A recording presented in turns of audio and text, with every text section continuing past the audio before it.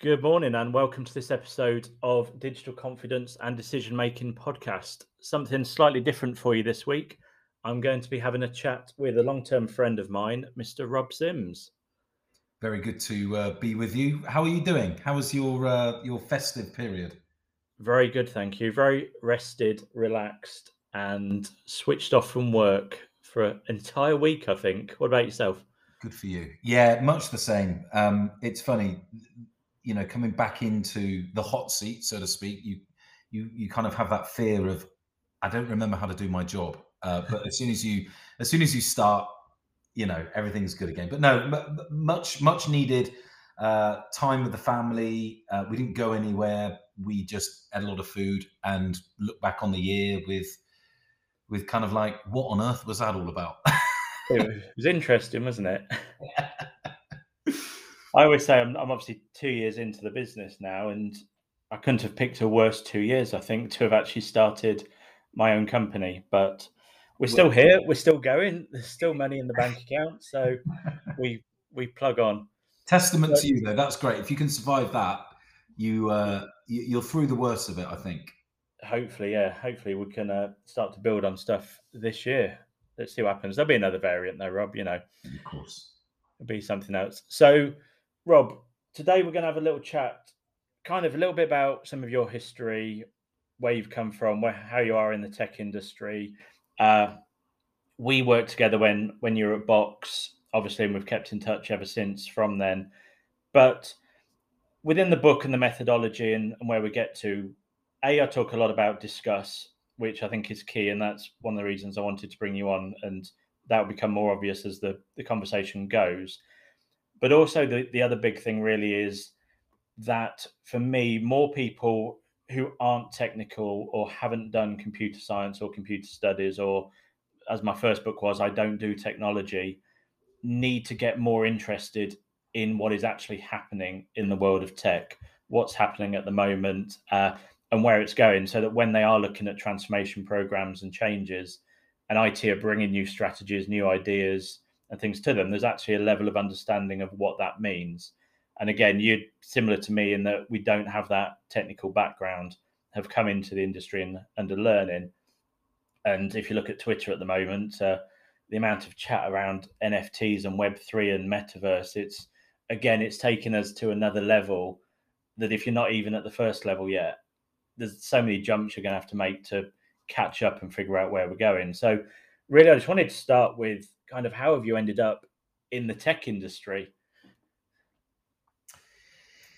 Well, I mean, it's such a weird journey that I went on to get into the tech industry. It started off, I was doing a course at university, which I really didn't enjoy.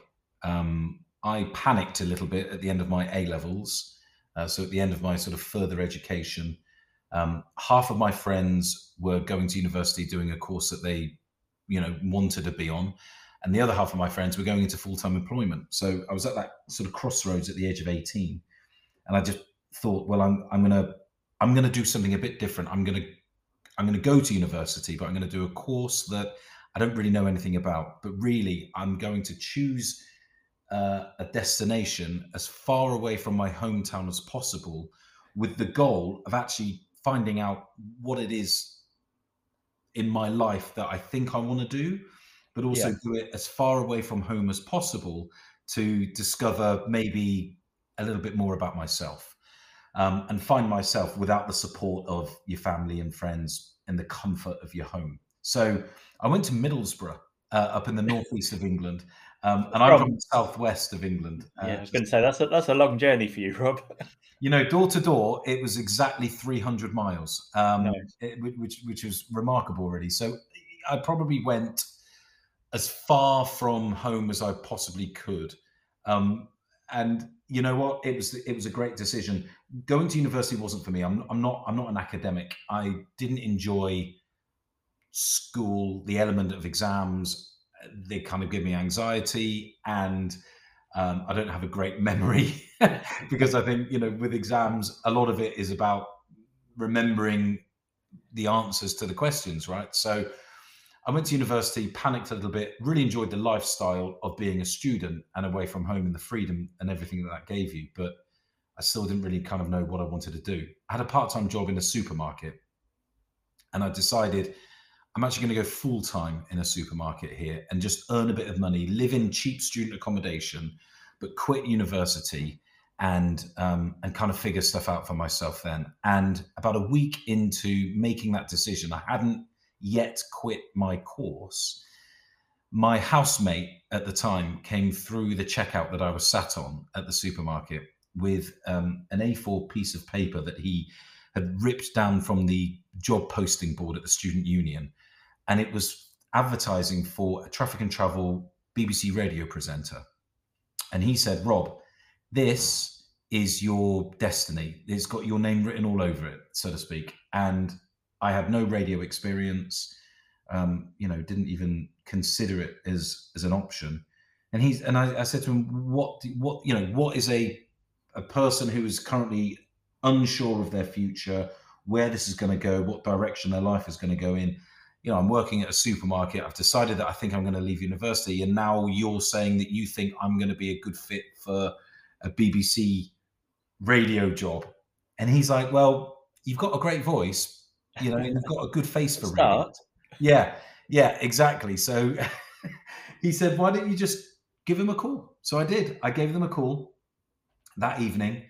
It was a Friday. And they said, can you come in on the Monday and record a voice demo? And I came in on the Monday, did a voice demonstration, had no idea what I was doing, stood in front of a microphone, had to read a couple of scripts. And they gave me a call that evening and said, can you start tomorrow? And I made the decision to quit university and got a job full-time as a traffic and travel broadcaster, presenting traffic news across the northeast of the UK for local radio. And within that came an opportunity to transfer to the Southwest office in Bristol, where I then took on some extra work and became a weekend sports reporter and covering some local football matches for BBC Radio Bristol. And it was amazing. I never thought I would get into it. And the reason why I'm telling you this is because that decision, when I look back upon my career, was obviously the keystone into where I've landed today. So from that role, and obviously working at the BBC, you interview people, you meet a lot of people, you have to think on your feet, you have to talk to people, you have to discover what motivates people, and you have to, really kind of understand the thought. You have to. I'll give you an example. I once commentated on a game. It was a Bath City game at Twerton Park. A big game. A great game. They lost 5-0. And their manager at the time had to do a post-match interview with me. And he's obviously not very happy. They just lost 5-0. And I know that I had to get, 5 minutes of content from him, good content to keep the listener, to keep the fans engaged as to what had happened, and being the BBC, you get first pick, or you're the first pick for the interviews, and then it goes down to the other radio stations and then newspapers as well. So you're the first person asking the question, and that's a really difficult thing to do, right? As a junior sort of member of staff as I was back then, speaking to the manager at the time was somebody who'd played in an FA Cup final for Sunderland, lost to Liverpool in the 92 Cup final. So he had been, around a lot of football, and the last thing he wanted to do was speak to some 22-year-old, 23-year-old kid in his mind about why he thinks he got his tactics wrong. So it taught me a lot, right? That role, and it's very much you have to, of course you receive training, but it you think a lot on your feet, and you have to come up with conversations and questions that are going to be different, and they're not going to annoy the individual. So from there, I the BBC made a decision to move everything up to Manchester, sport-wise. So BBC Sport went from London to Manchester. And I thought, okay, if I wanted to further my career at BBC Sport, the natural move was to go to London, but obviously they'd moved everything to Manchester, and I didn't want to do that. So I actually left that career and got a role in advertising sales. And from there, it was a telesales cold calling role where you're pitching CMOs advertising space in publications and events. And that again was tough, but the knowledge and the muscle, if you like, that I had built from interviewing and questioning and discussing with my role at BBC really, allowed me to be a more of a conversationalist as opposed to a salesperson. Yeah. So from a target, I should drop in there, Rob. I went for an interview when I left university, having not finished again, at an agency that did that telesales piece, and I actually ended up having a stand-up argument with the interviewer halfway through it because I told him he was fake and a liar, basically, and left, and they didn't contact me again. So my career in telesales ended relatively quickly. Short-lived. I like it though, but you discovered that it wasn't for you, right? So, exactly. or maybe that particular organization. I was all right at sales. I was okay, but the problem is maybe quite similar to you. I was more of a conversationalist, and I enjoyed the art of the sell rather than the. It sounds ridiculous because obviously you measured on commission, but I preferred the tactical battle versus the let's scream a pitch down the phone and get a sale and then move on to the next one.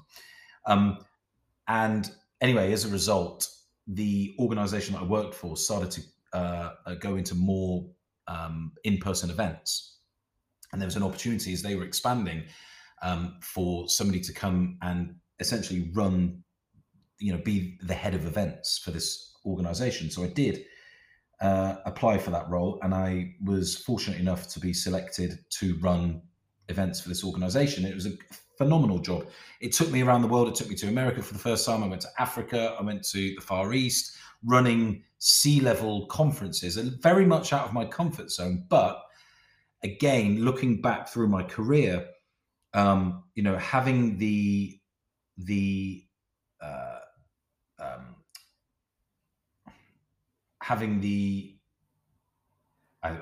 get it out. The background, the knowledge.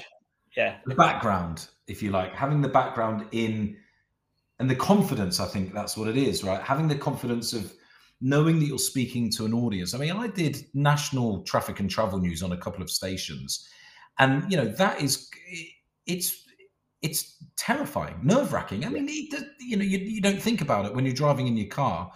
But I remember once I went to school with Jenson Button, who's a Formula One former world champion. I don't know him particularly. If I saw him down the street, we would nod and say hello, right? But anyway, I was at a bar in Bristol once, and he was in this bar, and I walked past him and I nodded to him, and he went, "Oh, Rob Sims." I said, "Hello, Jenson, how are you?" He goes, "I'm great, thanks." He goes, "You know what was really weird? The other day I was driving down the M4, and you interrupted me as you interrupted my song, and the traffic news came on, and I said to the person I was driving with, he went, 'I went to school with that kid.'"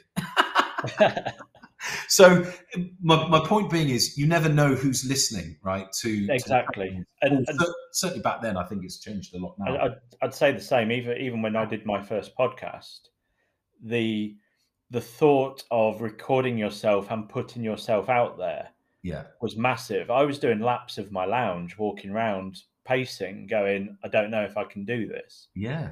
And I don't know if you remember, the very first time I stood on stage and did a talk to about 500 people was for Box. Yeah. And before this we were chatting, I think it was Nick Neuer that was interviewing me on stage with 3 or 4 other people. And before we went on stage, I'd literally had to go and put a jumper on because I was sweating. Yeah. and my hands were sweating, and I didn't want to pass the microphone to anyone because I didn't want to give them a clammy mic Yep. and stuff. And you're looking out at a sea of faces looking back at you, thinking someone's going to call me out or catch me on something or ask me Okay. something or trip me up. And I was absolutely terrified. And someone, I think Joe actually ended up getting me a ice cold bottle of water that I could put my hands around Yeah. to try and stop it. And Yeah. it's little things of just putting yourself out there, and when it's an industry that you might be new to or you're trying something different in or the first time, regardless of whether you're in a studio on your own recording or on stage in front of people, it's massively nerve-wracking, isn't it? 100%. And imposter syndrome sets in, everything like that. And yeah, I mean, I obviously got through it quite well, and then suddenly went, actually, I quite enjoy Yeah. being on stage to a point. I still get nervous, I still do it, but once I'm up there, as long as Oh, I know what I'm talking about, I'm all right. But Richard, we could do a whole podcast on this. I've got sweaty palms now talking to you, right? Honestly, it's that's because my fame level, my 12 listeners, Rob, crazy. it's bizarre. Somebody on my team recently said, so I hosted we had a customer session recently, and I hosted it. And afterwards, somebody on my team who was on the call messaged me and said, "I really enjoyed the way that you interacted." I said, "Oh, I was so nervous. I actually thought I was going to be sick before the call started." She said, "Really? You feeling okay?" I said, "I feel fine. This happens every single time that I do anything that involves being in the public eye. I have this, to your point, imposter syndrome, or just I guess it's the fear." And I said, "But actually, it's the fear that drives you, right? It's good that you get the fear because you can then learn to cope with it and channel that fear energy into actually the performance piece." I said, I bet you any money that any sports individual has the same thing when they run out of the tunnel into a stadium and there's 50,000 supporters clapping them. You know, that you get the adrenaline rush that actually keeps going, but they're nervous. Like, people are Yeah. nervous. But it's how you channel that nervousness into the performance piece as well. And just to kind of sort of finish off my background, I think we've taken about 15 minutes of me just kind of who I am. So apologies for it. But the reason why I wanted to kind of go down this route was the way that I found where I am today is purely through talking to individuals and discussing with individuals and having a human to human conversation about stuff, right? And just being myself. So from that business, I then, got to know the head of sales for the company, who went on to set up his own business. I went to that company. They were based in Hawaii. That was a bit of a draw for me. From Hawaii, we then moved to Chicago.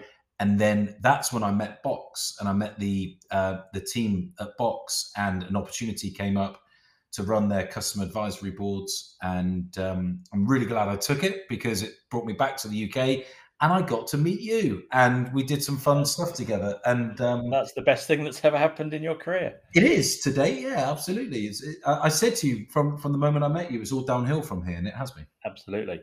So, but again, even that role involved you, therefore, having to go into a room full of CIOs, IT people, techies, and everything else, and to be able to facilitate roundtable discussions, conversations, presentations, and everything else with them. And I know from back then, when I was also one of those on stage, probably the smallest company name on the stage at the time, because you also had the likes of Eurostar and lots of other big customers who are bringing their CIOs over. That can be quite intimidating, to be in a room with those guys having conversations. And I liken it a little bit, I think, probably to, in the book, I talk about one of my meetings where I was number 10 policy unit talking about the ethics of AI. And I was in a room of absolute boffins.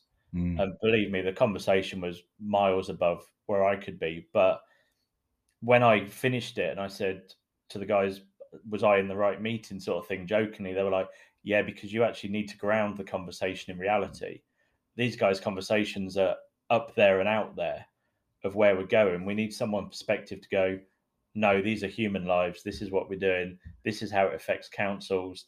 This is how it affects social care and things, and bring it back and have those conversations. Then you're like, okay, that makes a lot of sense now, to have almost the non-technical person there as part of that conversation.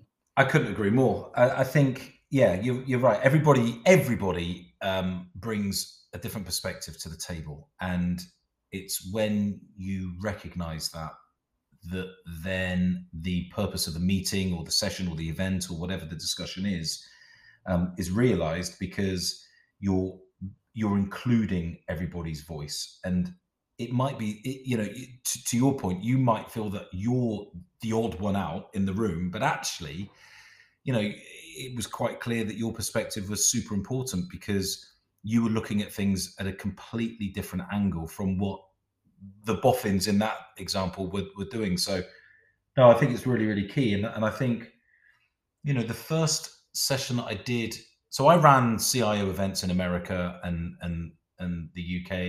I ran a lot of these as the master of ceremony. So I would stand up on stage and welcome people to the event, and host fireside chats and panel discussions.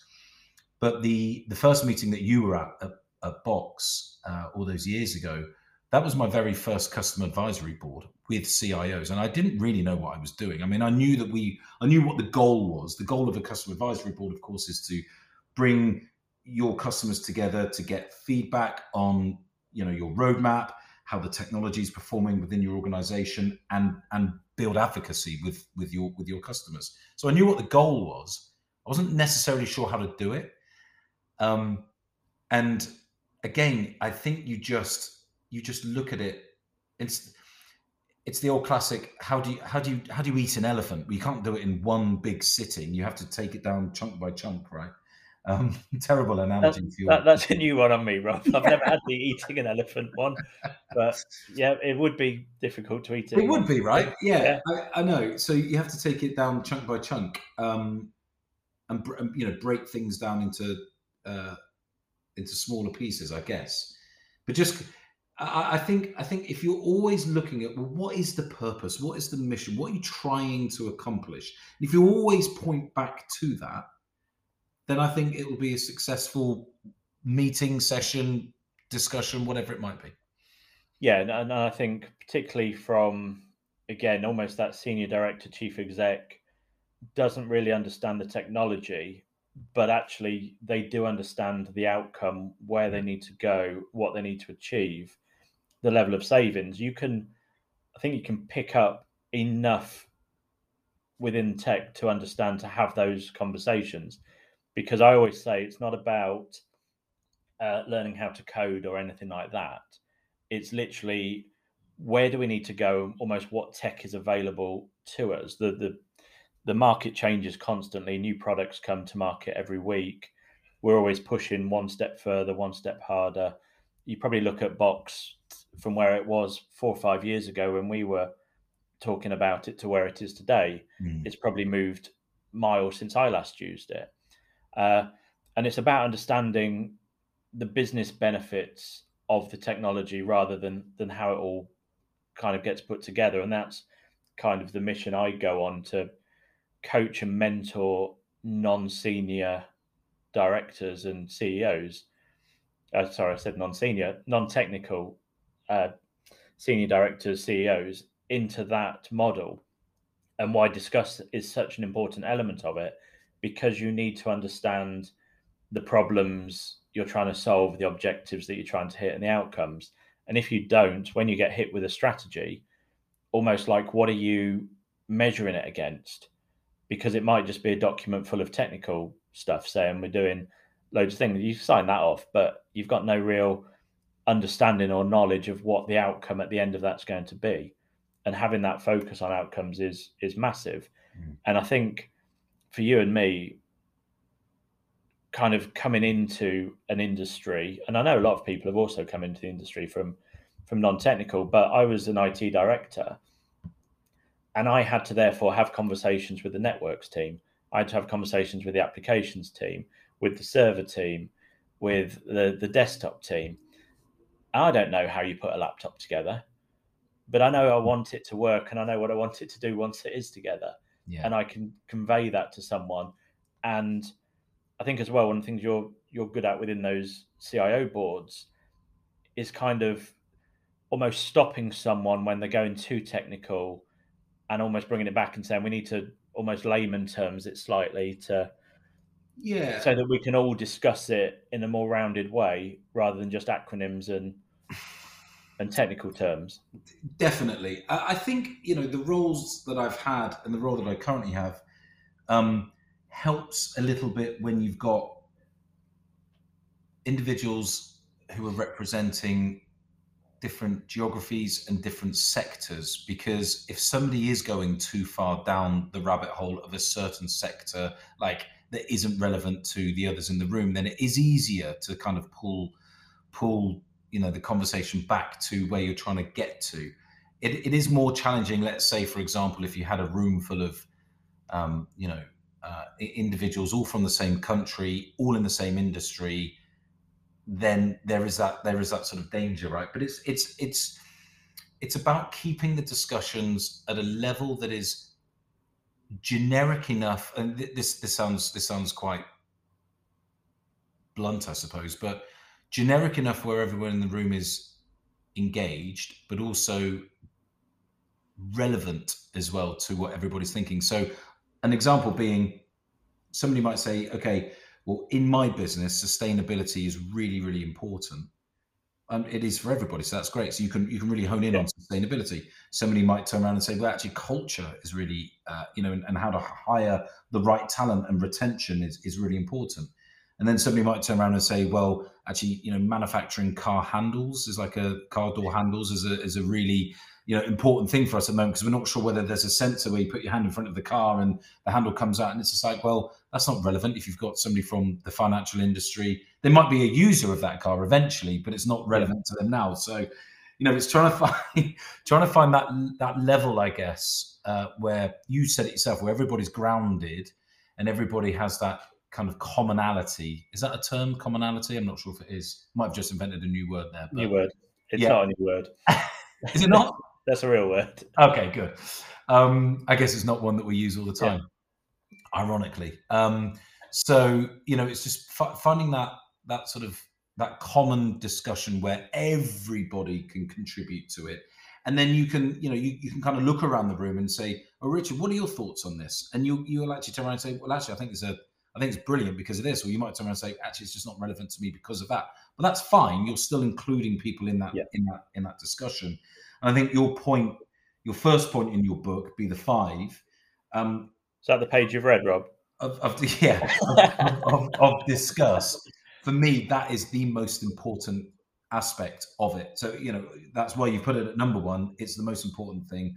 If you're not having that discussion, you're losing people and you're not getting that buy-in, right? It's all about making sure that everybody kind of understands something about what you're trying to do. They might not understand the whole thing. That's okay. Yeah. But have the discussion. And that, kind of points back to everything that we've been discussing in this topic. You just got to start. You've got to start somewhere, but you've got to have the discussions and speak to everybody. Speak to absolutely everybody. It might not be scalable in large organizations, but that's fine. You can set up, these mini committees and speak to those that are heading up the committee. Make sure those committees are speaking to their people and those people are speaking to their people, but just have that discussion and make sure that everybody's voice is heard and included. And it's, whether it's a company of one person or 200,000 people, if you're not having that discussion, the whole thing loses its momentum. So and it's funny. It reminds me a little bit of a lot of the conversations in local government now, especially in the IT world, are centered on low code or no code solutions, and go on about it for ages. All the marketing's about them. There's webinars about it and all sorts. But you're almost at the point of going, but no one cares. Yeah. How you get to the solution, no one outside of IT cares. The solution is, have we delivered a better service or a more financially beneficial service? Have we made the right level of savings? Have we done this? How we've got to that point, brilliant. The techies can go and talk about that and have that chat. But actually, selling your product as a low-code product to a chief executive is almost irrelevant. They don't care what it is. They don't care about cloud technology or anything else. They care, am I coming in on a Monday? Am I turning my system on? Does it work? Can I get to whatever I need to get to? Have I made it easy for my residents, my customers to be able to do their jobs? And therefore, I'm fine with that. However, IT have done that within kind of a budget envelope or whatever, that's absolutely fine. But that could be low code, it could be bespoke build, it could be anything. The conversation isn't necessarily about the tech. And that's where I think Box were actually very good. And Aaron, still to this day, although he seems to be on a Twitter rant about NFTs and Web3 at the moment, he was always very good at selling the benefits of Box rather than the technical aspects of how it hangs together and how it works. Yeah, I think you could lose a lot of people in that conversation. And yeah, you're absolutely right. He manages to engage with people on a level where you just get it, you just understand it. It's almost that classic, explain this to me as if I was 5 years old. Yeah. And I recently took a course with London Business School on design thinking, which we mentioned before we went on this session, and it was really insightful because one of the elements of design thinking is looking at a problem through the eye of a child. Because the older we get, the more complicated a solution is we think. But actually, sometimes, and most of the time, the most simplistic form of looking at something is often the best, right? Because again, it just, everybody is on that level of understanding, and therefore they just get it. And you're right. I think Aaron did a really good job of explaining that. Certainly in the early years of he was up against some real, huge competition from, some of the biggest tech companies in the world, Microsoft and Google, who have a very similar product to what he was pushing that comes part of a, wider stack of tech that organizations were purchasing. But Box became successful because of, it was a simple tool to use and a really cool interface to do it with. And people just enjoyed working on that platform and realizing actually it does make my job a lot easier. You don't need to know the coding and how it works and the security that's wrapped around it and all that kind of great stuff. But yeah, but that was it, wasn't it? It was more about what benefits is this given. And actually, I'll go slightly public sector again.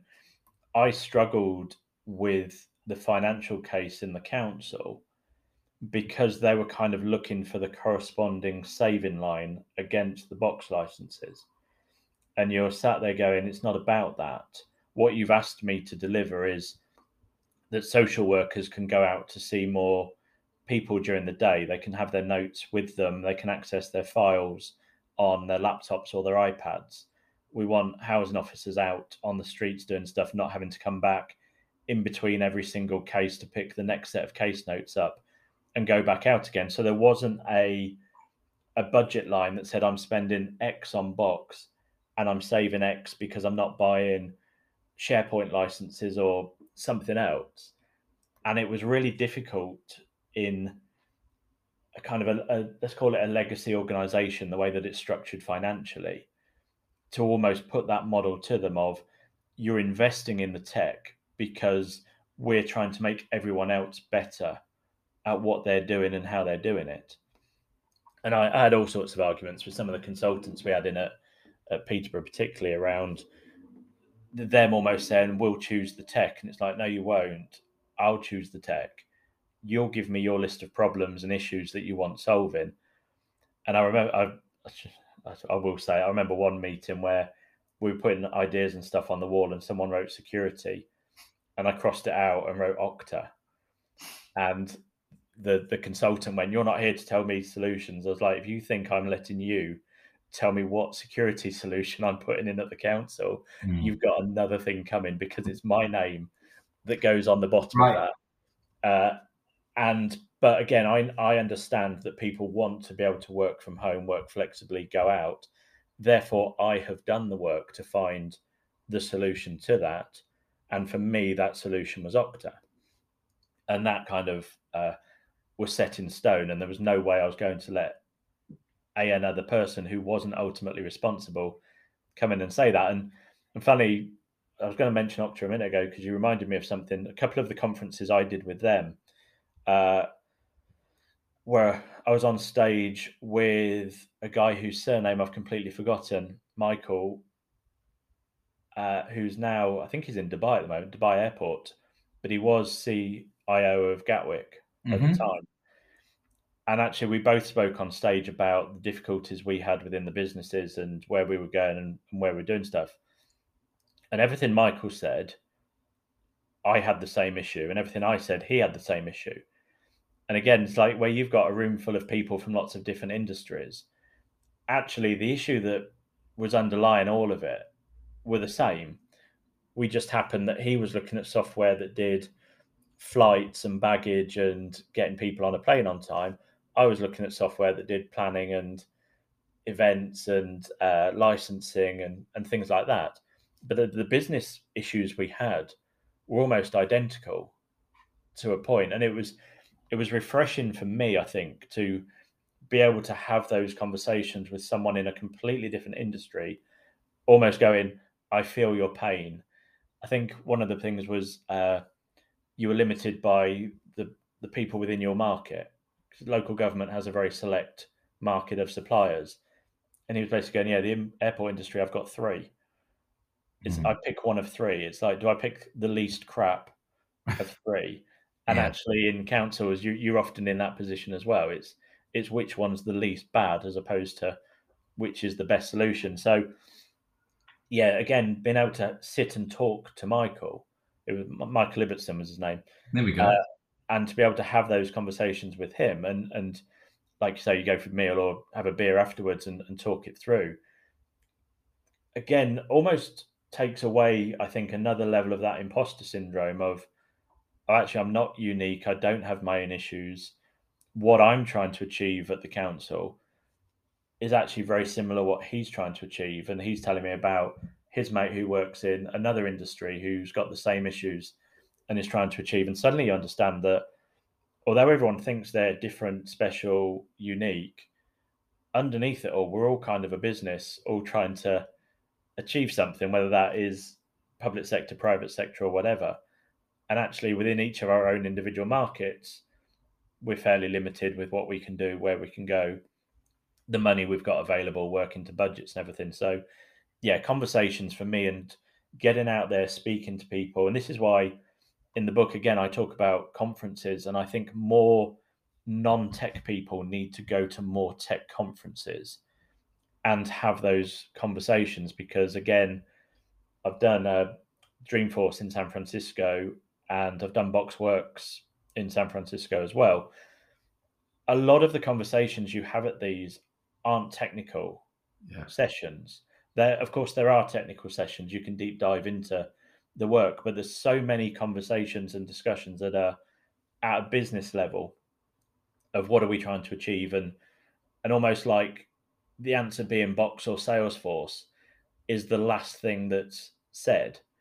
It's we had a problem, we needed to solve it.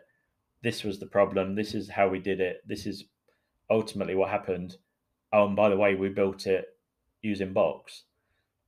And I think they're crucial to be able to bring the business and the IT departments together to enable those kind of discovery sessions, ideas, and everything else as part of that. No, I agree. I totally agree with you. And when I left Box, I actually set up, as you know, I set up my own events business with that whole idea. So the idea was we wanted to run a tech conference, but bring in the entire C-suite from organizations to discuss things like how does, when you go wall to wall with Google or Microsoft or Amazon in the cloud, how does that impact tech innovation within an organization?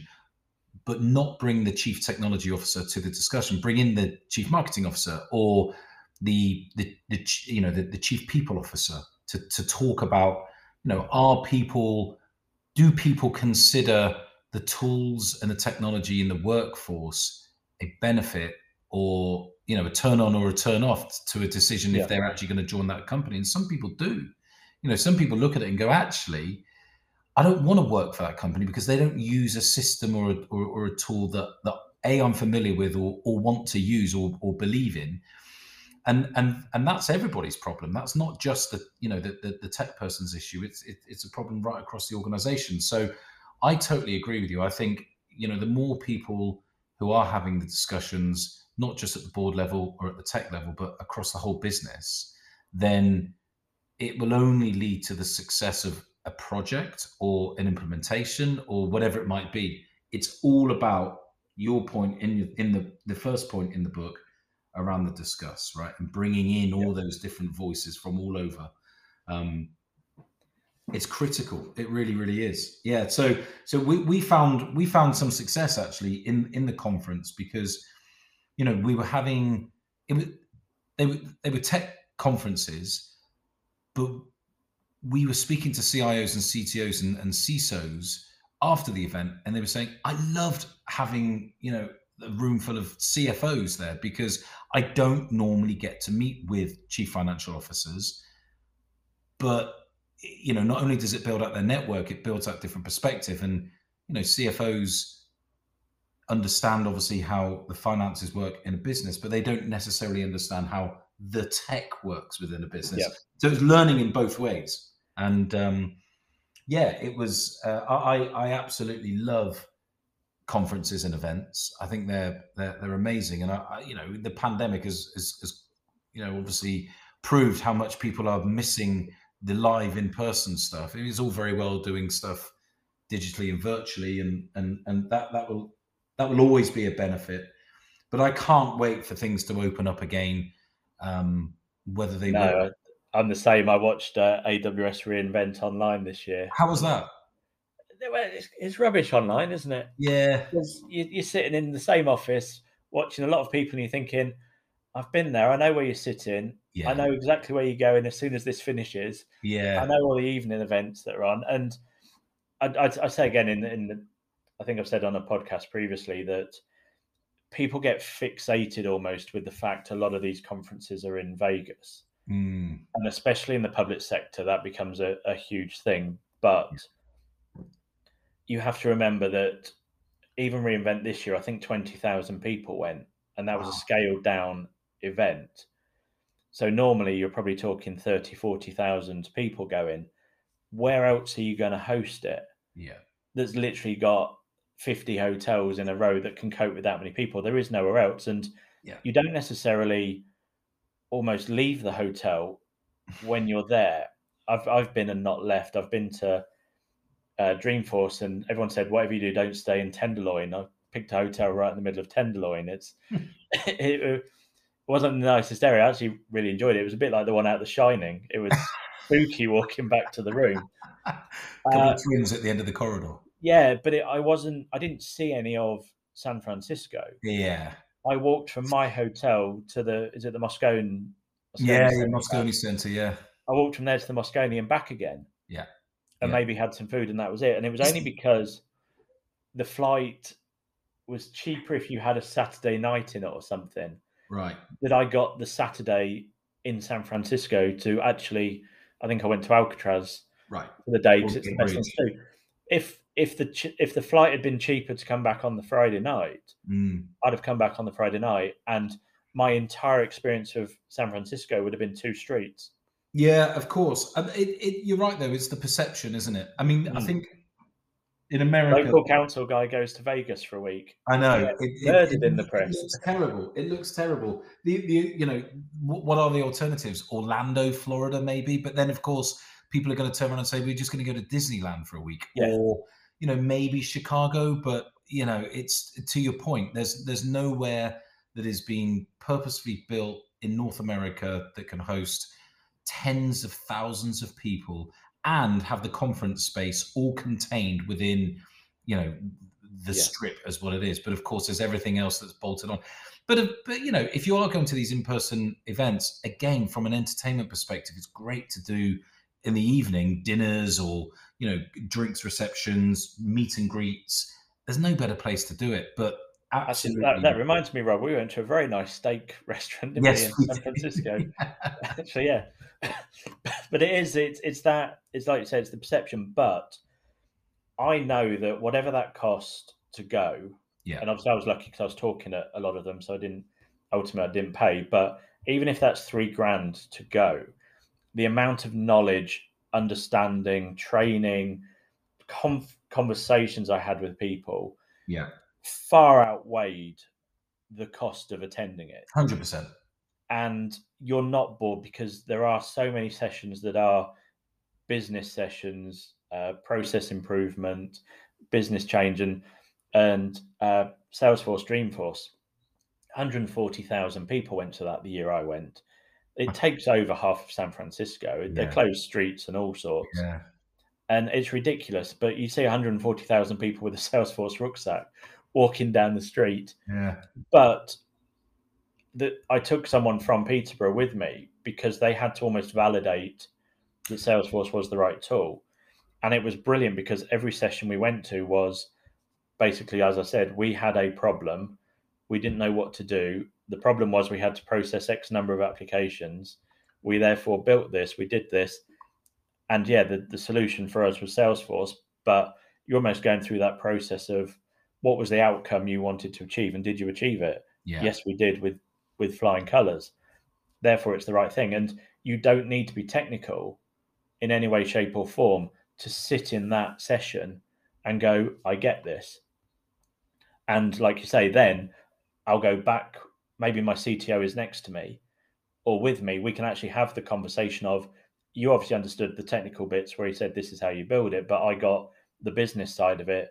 This is something I think we can take back to our organization because I know we have a problem in marketing or a problem in sales that needs fixing.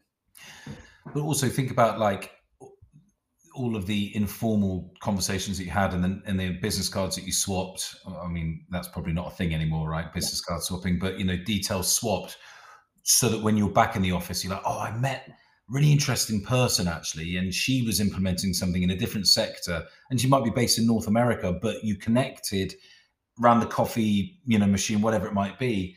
You can then pick up the phone or send an email to that individual and say, let's set up some time or come over to our offices and talk about the implementation program that you went through. That's why these things are so powerful. And again, it comes down to networking. I don't mean, networking in the technical sense, but the actual human aspect of it, that you just cannot get from virtual and digital events, right? It just works so much better in person. So. Yeah, absolutely. I mean, luckily I got half an hour with Andy Jassy. Did you? At the AWS event, yeah. And again, just being in a room with him to say, look, this is the challenge we're facing, what we're trying to do, and him go almost validating it. And I used to love going to AWS because there was another guy, I won't name him, but he was ex-White House advisor. And me and him used to have some cracking chats over a beer in the evening and stuff. Like you said, it's that personal thing. And you come away not just going, actually, I now understand the AWS environment, the ecosystem, everything they've got. I had this really good chat with him. I understand this. Yeah. For me, that is, I know you're going to get negative press ultimately if you jump on a plane and go to San Francisco or Vegas for 3 days. But I think until you've actually done it and been there and been in the environment, you don't really understand the benefits that all of those conversations have and how that then changes the conversations you have when you're then back at your business. Well, this is it. You can bring real life examples back with you, right? So when you're having those discussions and when you're talking to, as a non-technical person to a technical room, you say, hey, I was in San Francisco last week speaking with the CIO of X company who's done this, and these are the problems they saw. This is what they were solving for. This was the technology that they brought in. And then all of a sudden, you as a non-technical person, in inverted commas, are having a technical discussion, in inverted commas, with the group that you want to, because you have gone out, discussed, understood, made some notes, come back, presented it to the team. They're all on board all of a sudden. They're like, hang on a minute, this guy actually maybe does know what they're talking about. Or, that's a really interesting concept. Would love to know more. But again, you've broken down that barrier of, look, I'm not a technical person here, but I went out and I saw this and I think it could be good. And have we considered this? All of a sudden, you've just completely removed that us and them mentality, because you've been the one that's gone out and had, found what was important. Potentially you've got a solve for it, and you've come back to the business and said, look, this is something I think we should take a look at because of XYZ. And it's incredible how much of a mindset shift that can do to the people in the room that maybe on paper are completely removed from what you're doing, but actually they haven't seen the issue themselves. So yeah, it's fascinating. And I think as well, isn't it? It's that almost take the technical bits out. I've been in rooms where you start going, I'm the IT guy, and you're almost like having to sit people back down again because they want to leave, because it's like, right. Oh, here we go, he's going to bang on about IT and stuff. But you're going in and having a proper conversation. Yeah. Here's the problem. This is what was done to solve it, and bringing people into that. Yeah. And for me, the issue in the UK is there's not enough conferences like that. Local government is very much local government IT conference, and it's, here's an IT supplier, let's shove a customer on stage. We'll get 15 slides about that council and the problems they've got. Every council's got that. Yeah. And then a bit of a demo of the tool or something. It's like, not bothered. I want to know, it's great that you've got these tools, but come on stage and go, we needed to save £5 million. We did this. This is what we did. These are the changes we made. We saved £5.5 million off the back of it. Now I'm interested. And now I'm going to go, okay, and almost like, what was the tech that did that, and how did you achieve it? I'm not interested if you just stand up and go, we bought a low code solution, or we bought this solution and it works well, or we migrated to Office 365. It's like, well done. Yeah. Everyone has. Everyone had to last year. You've implemented Teams. Good on you. Yeah. That's a great effort. Something you should have done 5 years ago, and it took a global pandemic for you to actually click the button and use it. But again, hopefully what the pandemic has done is open people's eyes to at least being open to using new technology. Yeah. That's a good thing. Yeah. I mean, there's a lot of obviously horrific things that the pandemic has brought along, which we won't discuss, of course. But there are definitely some positives. And I think, to your point, like, suddenly everybody's had to, be on their own and understand, oh, hang on, my computer's not working properly at the moment. And, how do I solve it? And I think people are now much more confident using tech. I mean, we all use it, in every day in our lives without really thinking about it. But now it's become such an important aspect. I mean, not nobody, but if you had asked 10 people 3 years ago what Zoom is, they would have probably said it's a word I use to describe a rocket or a fast car. Yeah. You ask 10 people what Zoom is now, at least 9 would probably say it's a thing that I've used to call my gran on over the pandemic. Yeah. Right. So, that in itself, that's just obviously one example of many. And it becomes a verb. Yeah, I know. Well, exactly. So it's like, oh, let's jump on a Zoom. Like, you hear it all the time, everywhere. Let's jump on a Zoom call. And it's kind of like, it's good and it's bad. It frustrates me, but it's like Uber, right? Let's Google it. It really is it's crazy how quickly people have adapted their lifestyles to the shift that the pandemic has brought. And I think it's a good thing. I'm interested to see, the future of technology and how people are going to embrace things like the metaverse and the resistance that that's going to bring and the learnings that we're going to find. I mean, I'm very mixed about it. I watched Ready Player One, the movie. I did the other week. Yeah, it was on. I'd seen it on a plane before, but I watched it again this time. And if you've not seen Ready Player One, or you're not really sure what the metaverse is all about, watch Ready Player One, and it's a fantastic sort of introduction, if you like, to what the future of life is going to be. And there are people that will spend thousands of pounds or dollars on their, online avatar profile. It's going to be crazy. People want, people will want to live in this kind of new virtual world because their world in the real, or their life in the real world sucks. So they're going to, be turning to this metaverse, or, however it's going to be called. And Well, whether funny, you, I think my previous podcast or the one before was a bit of a council and metaverse thing of almost where we're going to be in 2030 and how we're going to be using it. And it's not because I sit there and think, oh, wow, we're going to suddenly all be in it, but you almost need to be on board the journey to watch what's happening.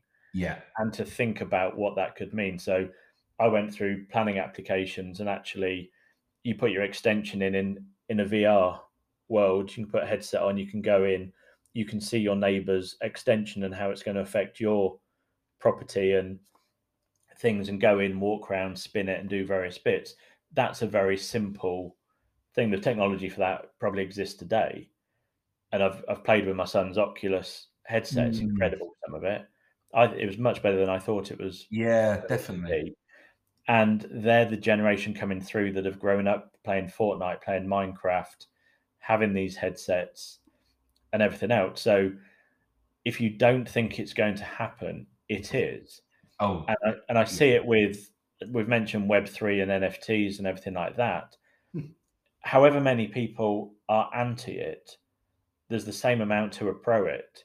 Oh, yeah. And the pro its will force it through. And there's, I think I saw this morning someone going, our first VC of the year has been in a Web3 company. And you kind of like, people are funding it. It's going to come and it's going to happen. Yeah. Whether you like it or not. Definitely. I'm not a big fan of cryptocurrencies or things until I set my own up and people buy it for a lot of money. But I know it's going to happen. Yeah. Oh, definitely. I mean, in some way or shape or form, it's coming.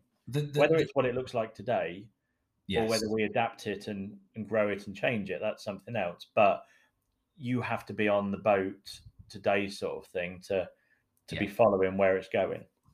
Most definitely. I mean, you look at the majority of, I guess 16, 17, 18, 19-year-olds. I have a niece who's 18 and she's on Snap, TikTok, barely uses Facebook, but is on Instagram, all these social media platforms, and posts all the time on them. And that is the first step of the metaverse that is coming down the road. I mean, Oculus is great. I actually have a bit of a problem with it with my eyes. It's after a while, I'd say after maybe just 10 minutes, I feel a bit sick using it. But again, that's because it's the first generation of its kind of its tech. Well, maybe not, but it's an early form of this technology.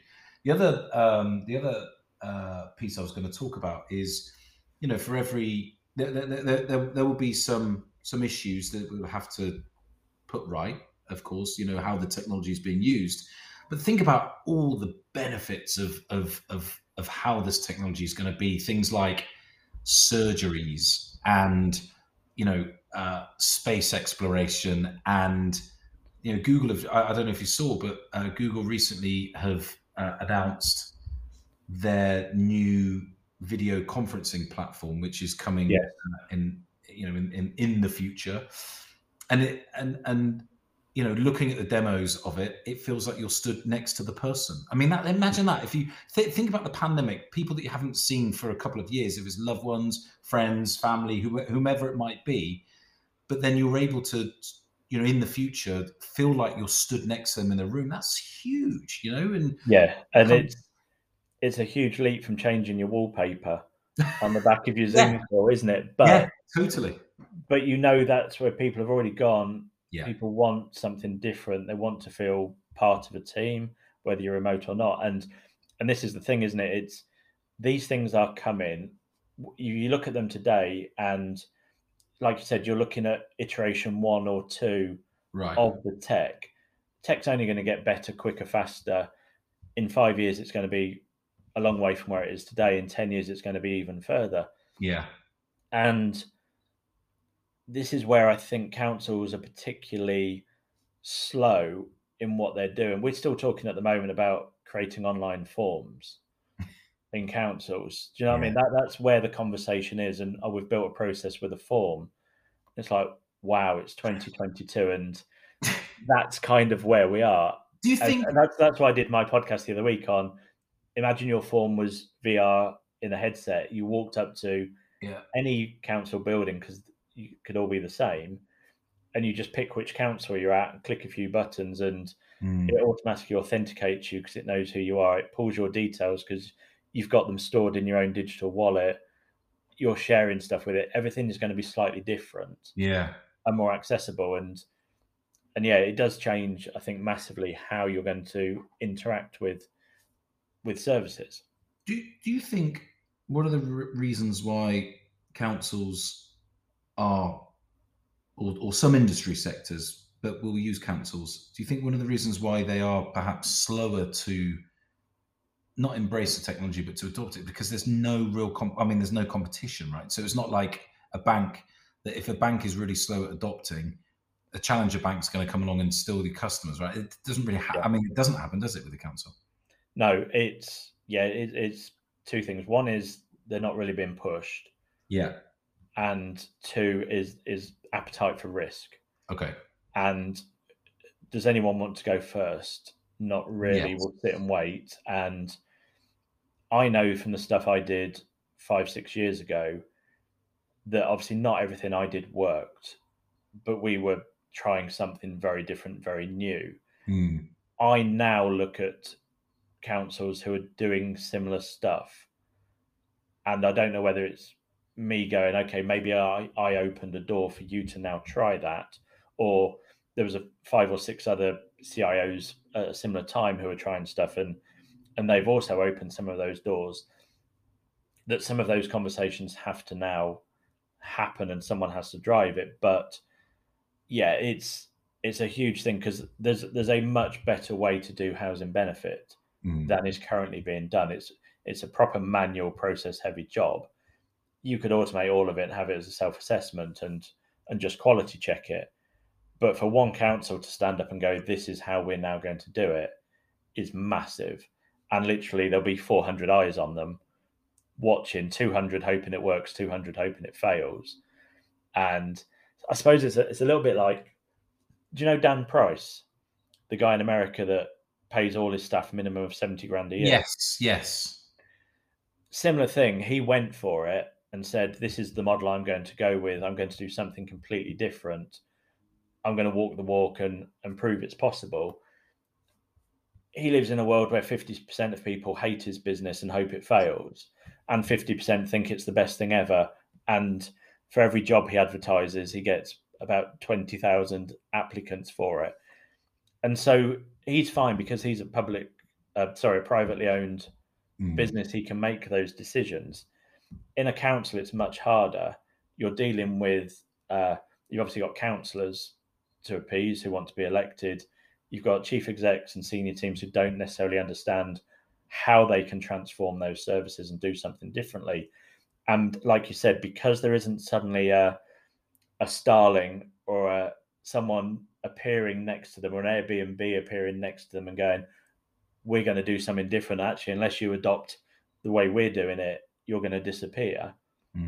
They're not. And so I get very annoyed because all I hear councils say is, we don't have enough money, we don't have enough money, we don't have enough money. And it's like, you don't, to deliver everything the way you're currently delivering it, but you need to almost get a blank piece of paper and start again. And it's not going to be every service and every single bit, but there's loads of waste in councils that can be removed. And yeah, there's not really the kick up the backside, and that's why we're almost still at the let's build some online forms and make it easier to report stuff, rather than actually let's rip up the model and do it completely differently. I don't think there's the appetite. I don't think there's the the insight to do it that way. There's probably not the funding to make that initial. You can't go to a VC and go, I've got a new idea of how to run housing benefit. Can you pump 3 million in and we'll see if it Right. works?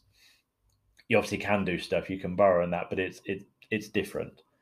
But yeah, I think it will come. It's just, again, for me, the more we can bring the business and IT together to talk business outcomes and business solutions, the more you'll start to get new ideas and new services come in and being delivered in different ways and different models.